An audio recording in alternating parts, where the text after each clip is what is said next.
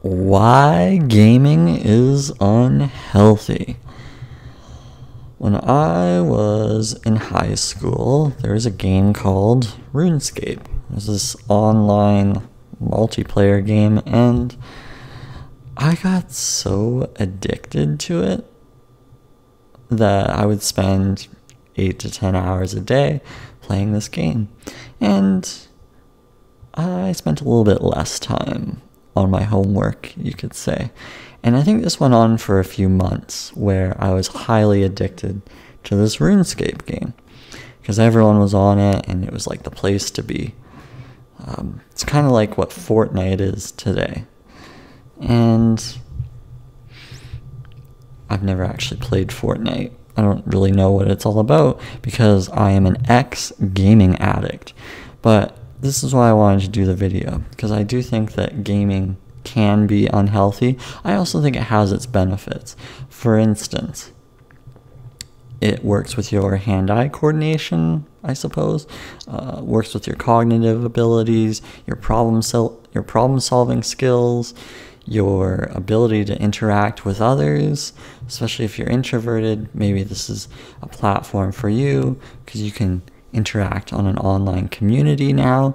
So there's a lot of that, there's a lot of the benefits.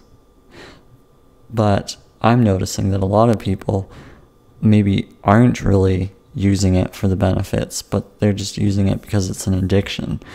And it can definitely be an addiction, and it can affect your health. And there aren't really any restrictions when it comes to video games. You can get into it, and then you can lose track of time. And there's no real cap on it.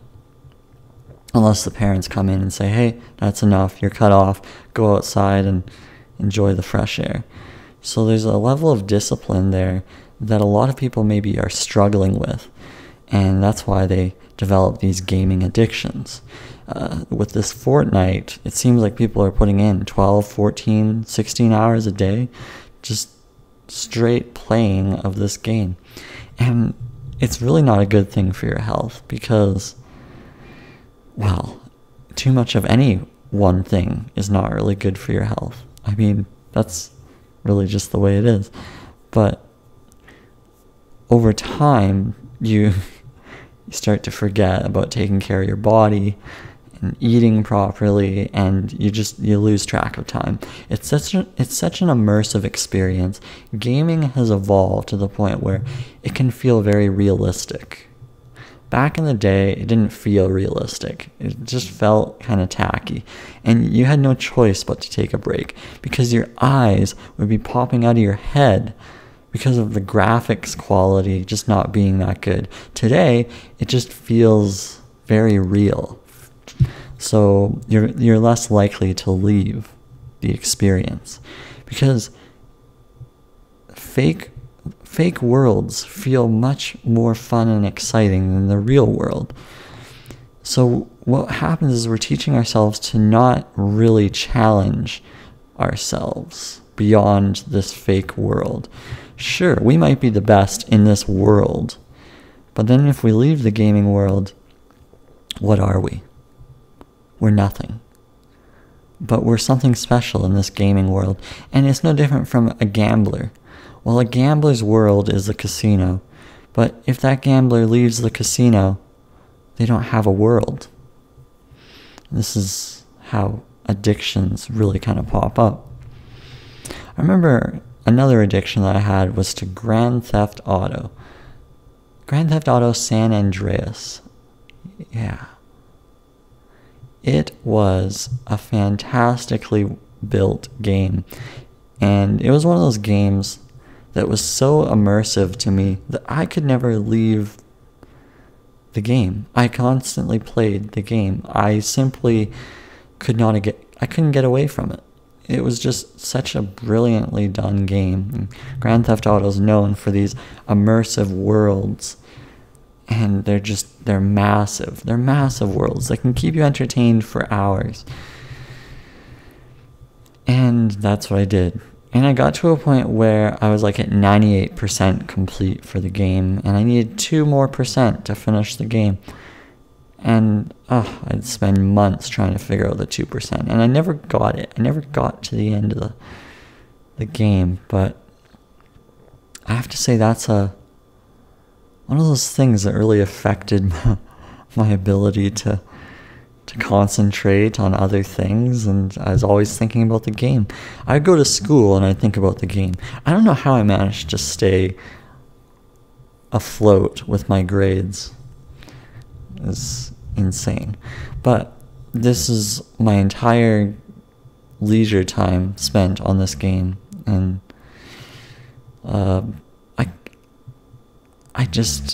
I can't see it as being a beneficial thing if you're on it for that long.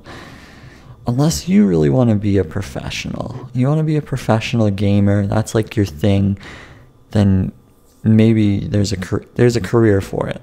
But you have to be at the top echelons of video gaming in order to get to that level. You have to really love it. Like, really love it. Beyond the typical person. And I was never really that kind of person. I was really enjoying it to a point where it was just unhealthy for me. And it became an addiction. If it starts consuming your mind and you can't turn it off, like, this is what's on my mind right now, and you simply can't shut that off, your brain's constantly thinking about it, well then the reality is you gotta look at your situation and say, hey, this is a cap for me. I can only spend 2 hours at most per day. But it can certainly be unhealthy. So, like anything in life, gaming can be unhealthy. No different from exercise or anything. When you're overworking yourself and you're burning yourself out, I'm seeing a lot of YouTubers these days that are into video games, and what happens is they're so devoted to growing their channel or what have you that they're playing video games constantly, because in order to keep up, that's what they have to do. And what's happening is it's becoming an unhealthy addiction just for the sake of making a living. So I'd really consider, before you get into it, if gaming is really the thing for you. For me, I have to literally not be around games for too long. I think I have a Nintendo Classic right now, and I never use it. Unless I'm out with friends or family, I might use it. But otherwise, I avoid it like the plague. There's nothing that I will use when it comes to video games in my house. It's just too dangerous. Too dangerous for me, because I don't want to get hooked back onto that. I'm okay with getting addicted to healthy things like fruit and vegetables and meat. I'll get addicted to that. But of course, I can't overconsume that either, because that's not the best thing. So, what am I getting at here? Well, not just for gaming, but for all things in life, moderation is key. And even moderation is key. Moderation in moderation. So, that's all I can really say about that. But of course, I have been so out of this online gaming world for many years now that I don't really know too much about it. Maybe some of you might be wondering, how did you get out of it, Trev? How did you get out of gaming? Well, I think I started getting out of gaming after high school, when things became real in life. University got real for me. It got so real for me that I just simply didn't pursue video games anymore. It wasn't really my thing. So maybe it was an age thing, but as I got older and older, I just was like, what are my priorities? And things just sort of kind of fell into place. I don't even think this is a good enough answer, to be honest. I think I just found other things to do to fill my days. Found other things to do to fill my day so that I wouldn't be playing video games. school took up a big portion. When I was going to university, studying, just being on campus, being away from video games, feeling guilty if I did play, what my parents would think, stuff like that. So I just naturally got away from it. And you probably have a reality check with yourself time and time again. And if something's really damaging to you, you start to have a reality check. Like if your eyes are popping out of your head, you start to realize, hey, that's not good for me. And then you just naturally decide to move away. But it has to be so damaging to you that you realize that a change is necessary. And I hope you realize that before it becomes an addiction for you. I think it just got to a point where I was doing nothing else but video games, and then I just stopped. And then the amount of costs associated with it. I mean, with physical discs, you'd have to go and spend $70, $80 for one video game, and there's a cost element to it. I'm thinking to myself, is this the best use of my money? And the reality is, it's not. And interestingly enough, games got so good that I actually lost interest.